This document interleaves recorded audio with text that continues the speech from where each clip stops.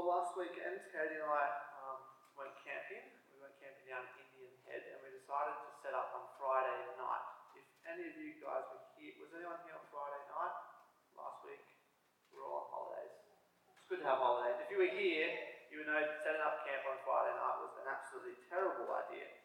It was bucketing out with rain. At one point, Katie was kind of holding that pole on the corner of the tub. The wind swept in, the rain was pouring down.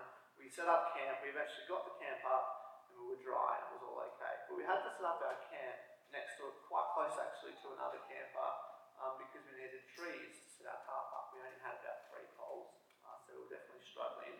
But we used these trees and we had to set up next door to this, and we felt a bit bad. So when the guy came back that night, we invited him under our shelter. He just had it in the tent, so we said, come over, have a drink, sit down, chat. So we got chatting with this guy.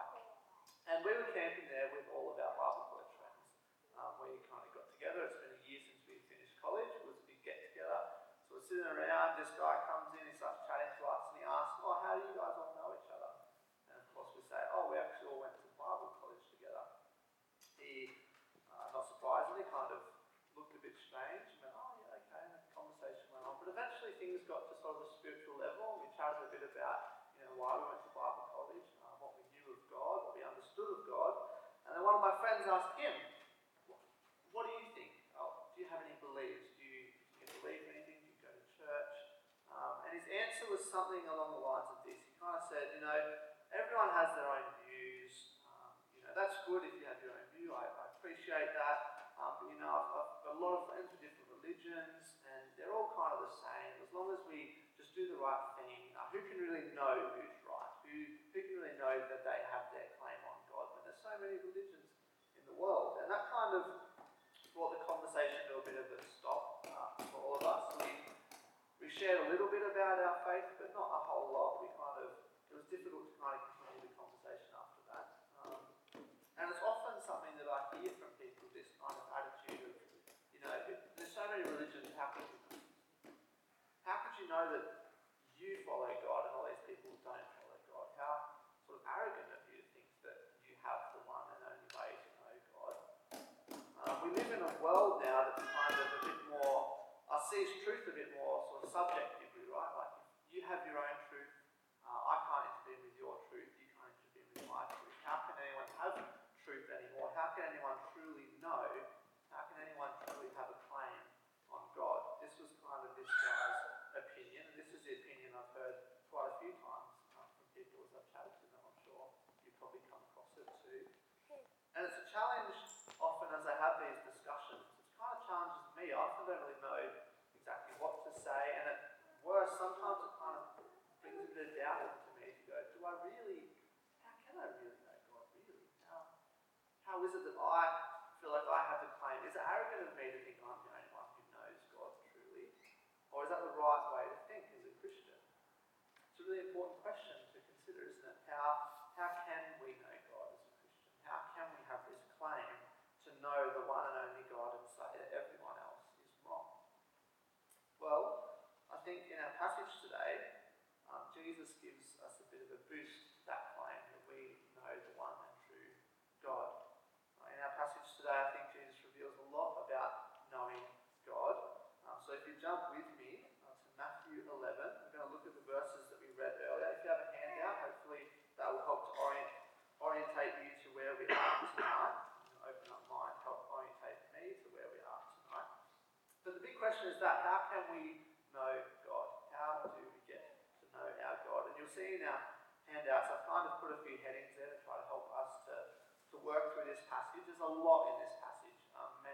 Many people have written a lot about this passage. It's probably well known. Many of you would know it. But if you look there, I've kind of picked it down to a sentence. How can we know God? Well, I think what Jesus says here is that we can know God because he reveals himself in Jesus by opening his heart to us. We can know God because he reveals himself in Jesus by opening his heart to us. So that's where we're going tonight. That's what we're going to be thinking about as we look at this passage. And as I've worked through this passage this week, it's been such an encouragement to me, can I say. It's been encouraging again to think about Jesus, who he is, what he reveals about God to us. So I hope as we work through it now, it's an encouragement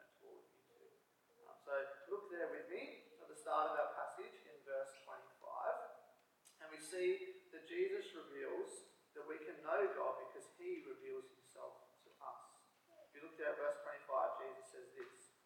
At that time, Jesus said, I praise you, Father, Lord of heaven and earth, because you have hidden these things from the wise and learned, and revealed them to little children. Yes, Father, for this is what you were pleased to do.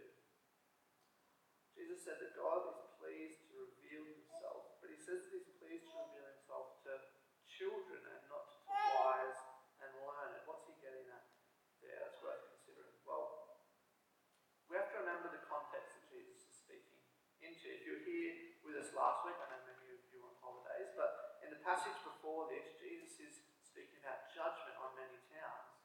And the judgment that he's condemning these towns for is because they've rejected the Messiah. They've rejected Jesus himself because their expectations around the Messiah, their things that they think the Messiah should be like, what they wanted Jesus to be like, doesn't really fit how Jesus is acting.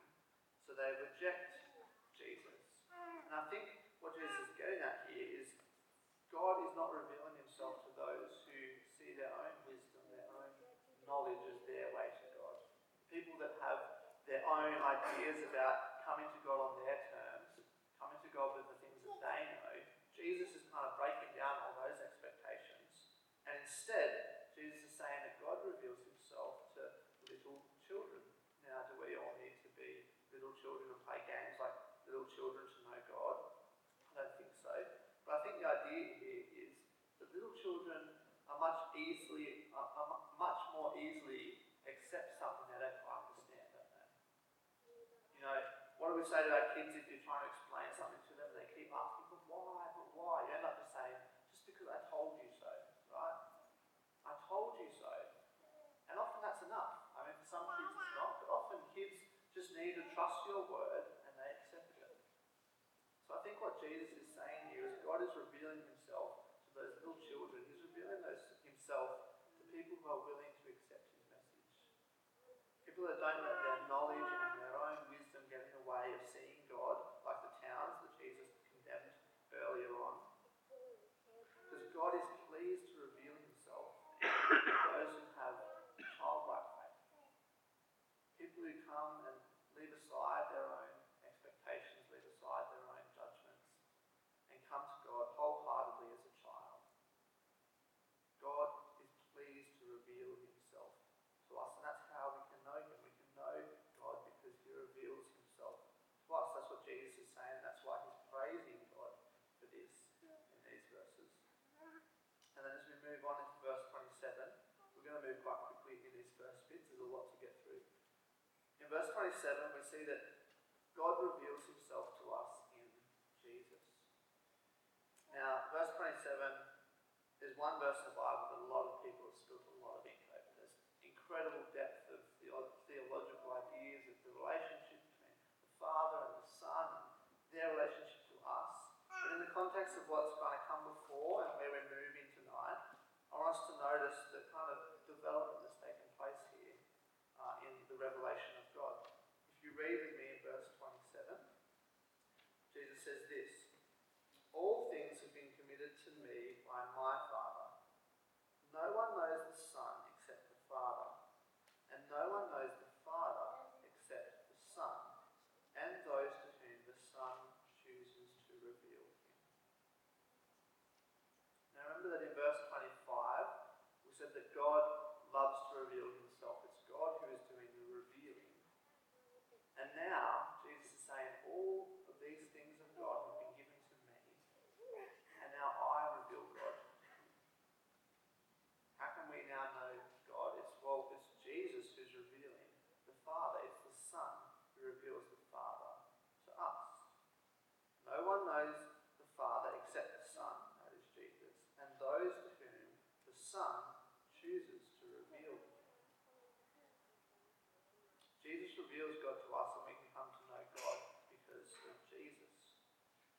But I want us to know that the idea of knowing God here is more than just knowing stuff about God. It's not just theological knowledge, it's not just things that are in our head. There's a deep relational knowledge that's going on here between Jesus and the Father, and Jesus revealing the Father to us. Here's an example.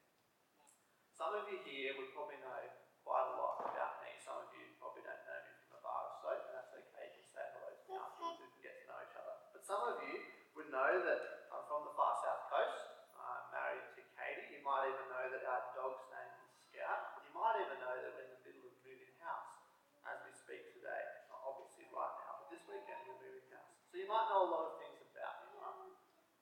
But I want to say that no one in this room knows me like Katie knows me. Because Katie and I share a relationship that I don't share with any of you. I'm sorry to be exclusive, but it's true. Katie and I's relationship is deep and relational and intimate in a way that it's not with any of you guys. Katie truly knows me. And in this passage, Jesus is saying that he truly knows the Father like no one else. The knowing that's going on here is more than just an intellectual knowledge. It's a deep, relational, intimate knowledge that Jesus is talking about between him and the Father. And that's what makes what he says at the end all the more incredible. When Jesus says, I know the Father like no one knows the Father. But if you want to know the Father, I can show you. No one knows the Father, knows the Son except the Father, and no one really knows the Father except the Son, and those to whom the Son chooses to reveal him.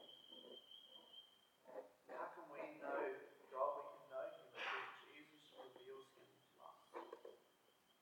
Jesus is the only way to truly know God. That's what he's saying here. It's exclusive to Jesus and no one else. And whilst there's a lot of people in this world that claim that they know the way to God, maybe people will say, oh, there's lots of ways to God. That's not what Jesus is saying here. He's saying, no one knows the Father except me and who I reveal him to.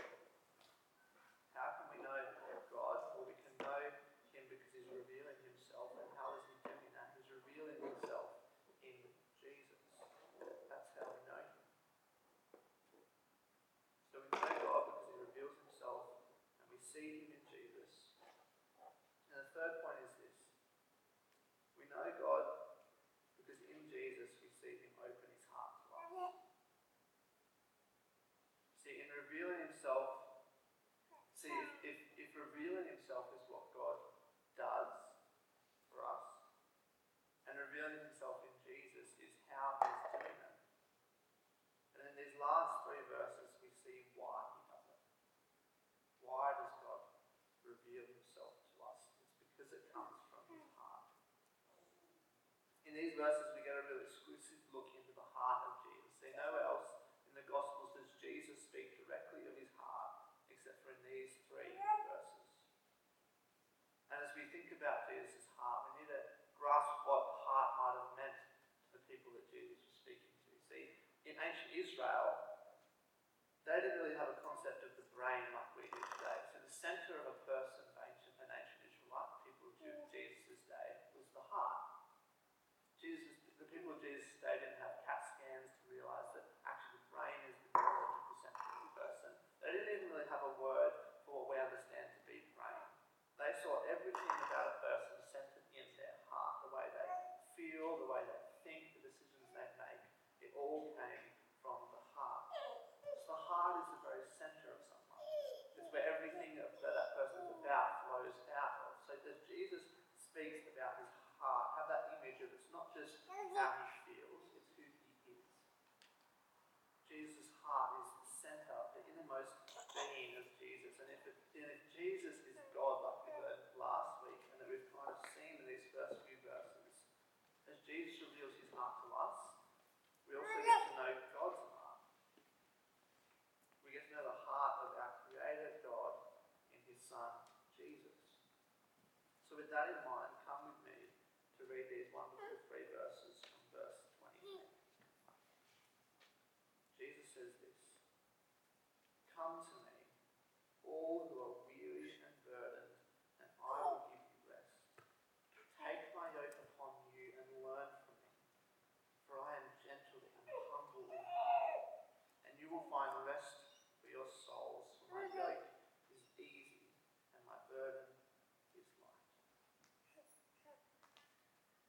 Now I want to spend most of our time in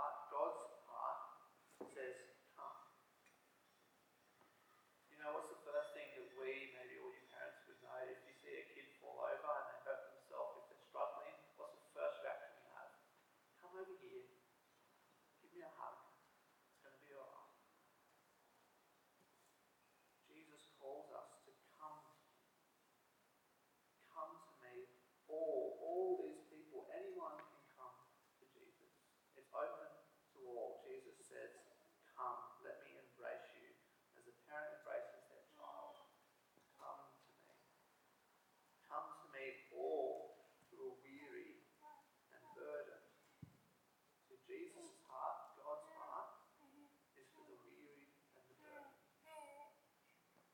Does that describe you sometimes? Maybe that describes you right now. We've been moving this weekend. It describes me definitely at this moment in time. But I know for a lot of you, there's a lot more different things going on than just moving house.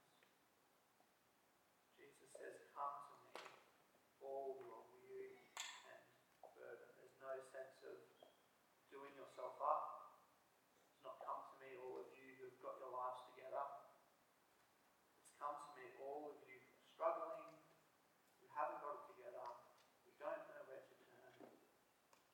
Jesus says, come to me. And what does he offer us? Rest. That's how it should feel when you come to Jesus. Rest.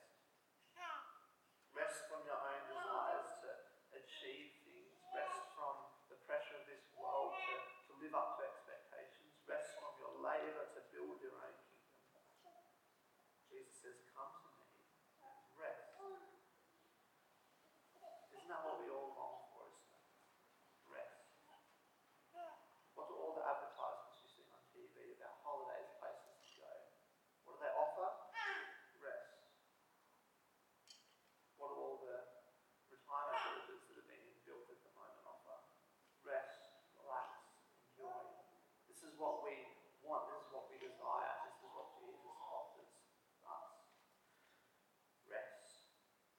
What a wonderful, wonderful thing.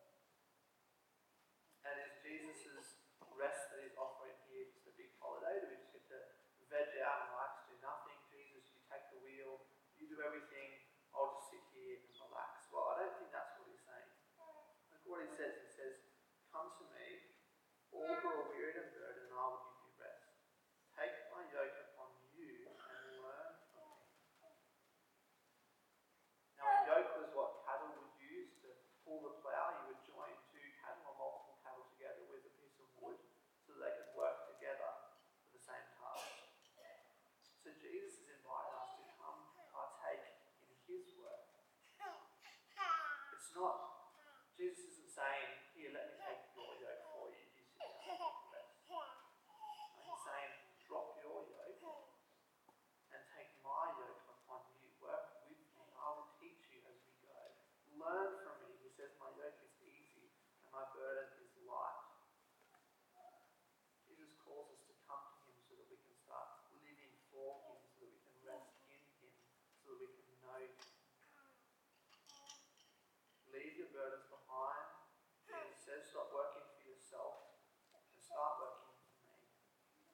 And why? Because I am gentle and humble in heart, Jesus says. Now, your translation or some translations have this as gentle and lowly in heart. And I think that does get the idea of what's being conveyed here. See, it's literally, come to me, I am gentle and low to the ground in heart. And this makes sense of Jesus to us, doesn't it? What we understand of Jesus is God coming down to us. God coming low to the ground. God's plan has always been to lower himself down to us, to meet us exactly where we are, weary and burdened, so that he can lift us up to be where he is.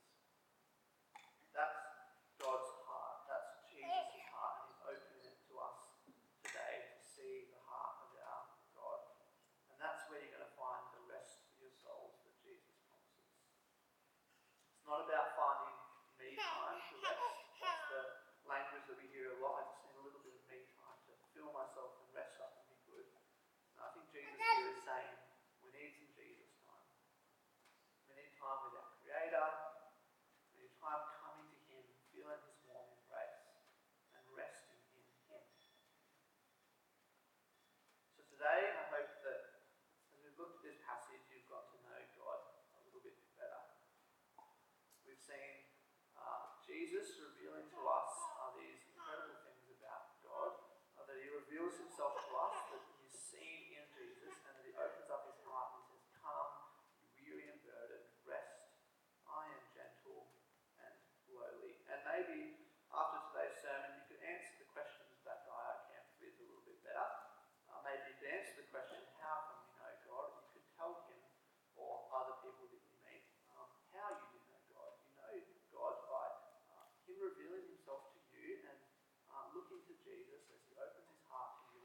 come in and get to know me. But I think it would be amiss to just end there to answer that question. I think it's good to think about, as we think about the rest that Jesus offers here, think a little bit about where we look for rest. How do we spend our downtime? Do we rest from our weary work and our burdensome load by just indulging in ourselves for a little bit, maybe chucking on Netflix, having a nice warm cup of tea, sitting down by the fire, resting, having some me time? Is that what we truly need? I'm all for sitting by the fire and watching Netflix, don't worry. But I think truly we need the rest that Jesus offers us when we come to him. We don't just need a physical rest that we focus on in ourselves. We need a rest that only Jesus can offer. If you want to truly rest, Jesus is saying, you need to come to Jesus. And in some ways, we're not going to experience the full promise of what Jesus is saying here until he comes again and we have the eternal rest that he's promising. But there's definitely rest that we can experience here and now. See, if we live our lives for Jesus, if we live for him, we should have a sense of rest that shouldn't be found anywhere else. And I think this is very different to the way that our world thinks, and it's often different to the way that we think. Do we think of ourselves as rested people? Do you think of yourself as someone who enjoys God's rest? See, in our culture, we kind of pride ourselves on, if someone asks, how are you going? The first thing we say is, so busy at the moment. Just worn out and working so hard. It's kind of a rite of passage, isn't it? I'm busy, I'm working hard, that's what I'm about. But as Christians, is that what we should be about? Should we pride ourselves on how much we do, how hard we toil? Should we pride ourselves on the rest that we enjoy in God? Because today Jesus is saying, come to me and rest. Leave your work behind and rest in me. Wouldn't that be a wonderful message to our world? As they meet a Christian and they're working away and they're slaving away in their job and they're feeling tired, burdensome, weary. And they meet you and they say, how's your week going? And you say, pretty good, mate. I'm quite rested at the moment.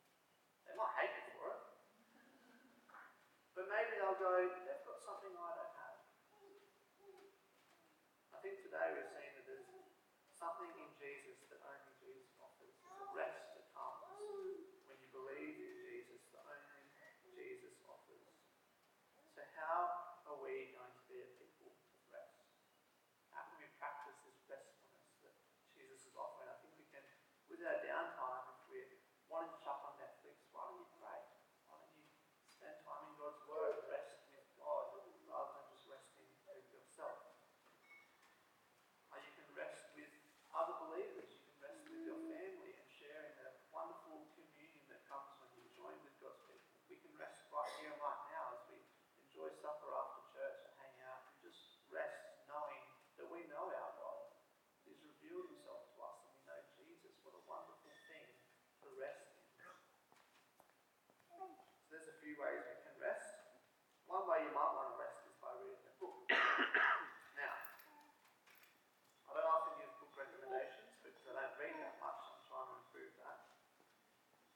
But I was recommended this book by, I don't know, countless people at Bible college, and since finishing Bible college, it's been the number one book that people have told me, you need to read this, Nathan. It's just the best book that's been written in a while. I finally got around to this last couple of weeks because I knew I was preaching the sermon to read a few chapters.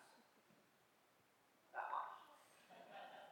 But I'm working on it, and it's a wonderful book, and I do encourage you, if you want a copy of this book, so we've got, I think there's 20 copies of it. Dave bought them a little while ago because he thought it was a great book. If you haven't read it, grab a copy. That's my recommendation today. It's a wonderful book. You'll notice Gentle and Lowly is the name. It's focused on this very passage. It's looking at the heart of our Saviour Jesus. It's sitting in who he is, and it's all about resting in Jesus, coming to see him as the God that is not there to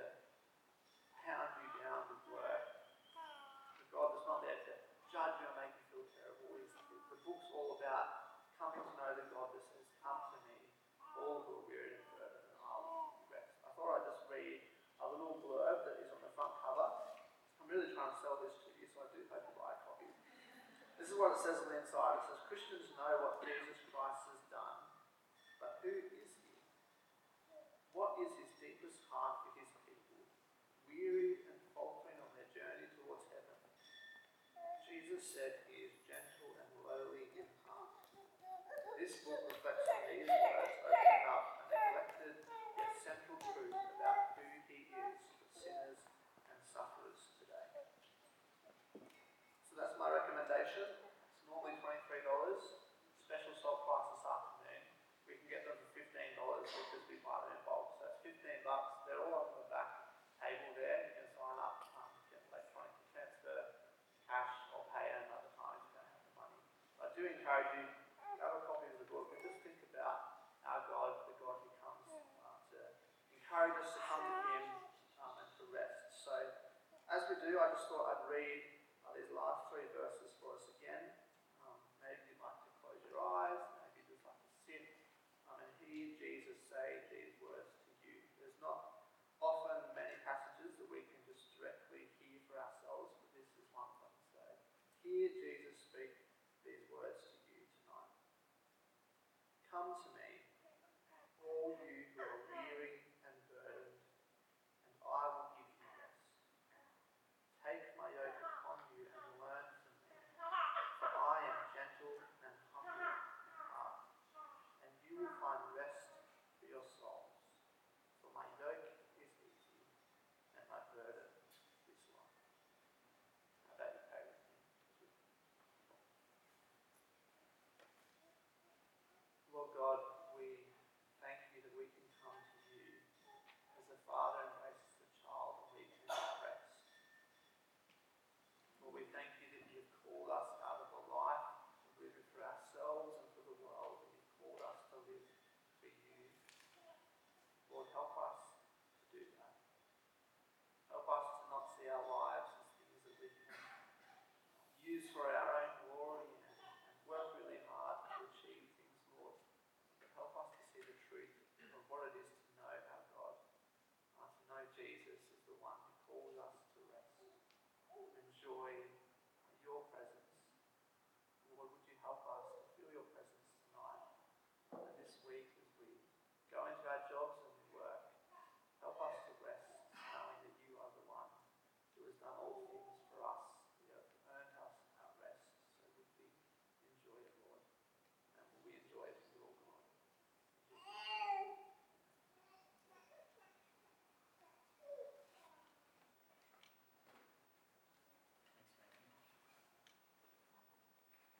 Well, we're going to close the service now, and we're going to sing Better is One Day in Your Courts. It's just, if you want to find a wonderful place to rest, I think in the courts of the Almighty is a really nice place to be. So please get to your feet.